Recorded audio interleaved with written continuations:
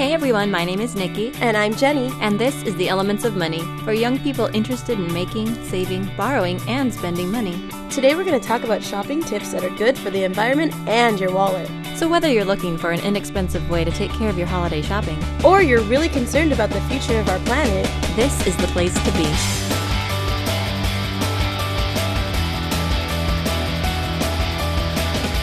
Although giving gifts is one of my favorite parts of the holiday season, there's no doubt that the traditional way we shop and exchange gifts creates a lot of waste. And we're not just talking about the impact on the environment.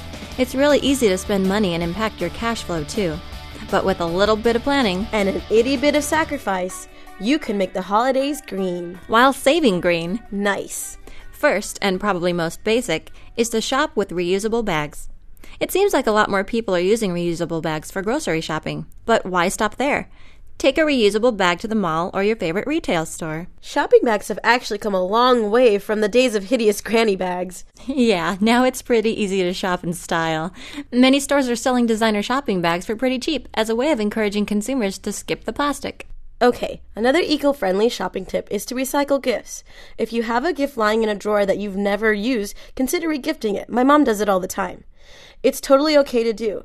Just make sure you don't pass the gift back to the person who gave you the original one in the first place. That would be a little embarrassing. Yeah. Okay, from now on, when you receive something you don't think you'll use, set it aside where it won't get damaged or lost. Tape a little tag with the name of the person who gave you the gift.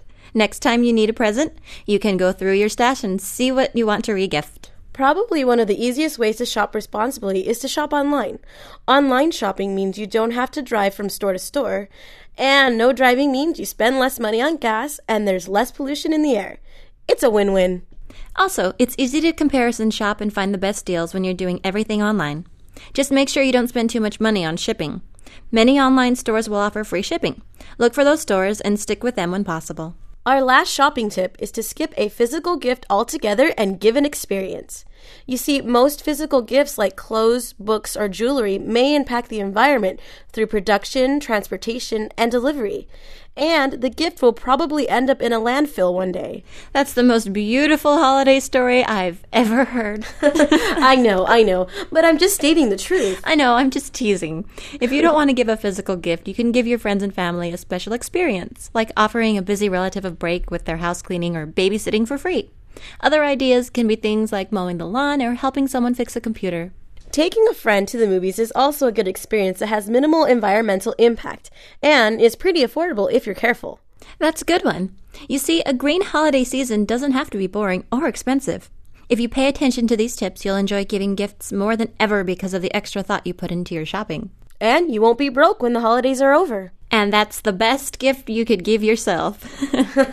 So, from the Elements of Money, we want to wish everyone a happy holiday season. Be sure to catch us next month for our year-end financial roundup. Until then, for Elements, this is Nikki and Jenny saying goodbye. The Elements of Money podcast is designed for information only and is not intended as professional financial advice. Listeners are encouraged to check and confirm the information with professional sources. Information you have heard in this podcast is the opinion of its authors and is not necessarily the opinion of your credit union. The Elements podcast is copyright 2010 by Subcat Inc. All rights reserved. No part of this podcast may be reproduced or transcribed without prior written permission of Subcat Inc.